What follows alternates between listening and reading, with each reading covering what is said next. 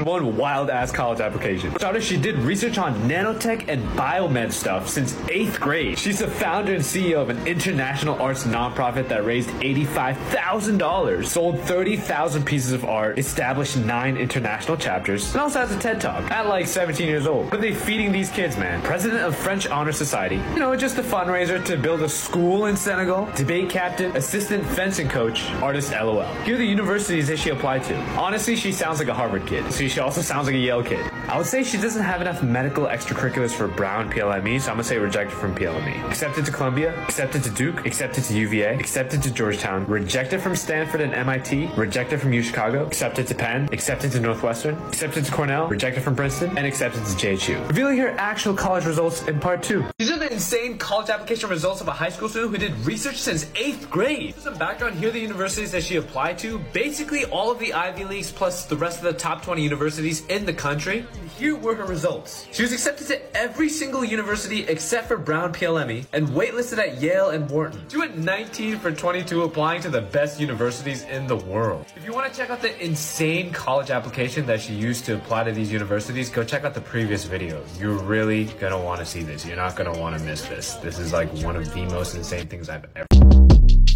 Short Cast Club.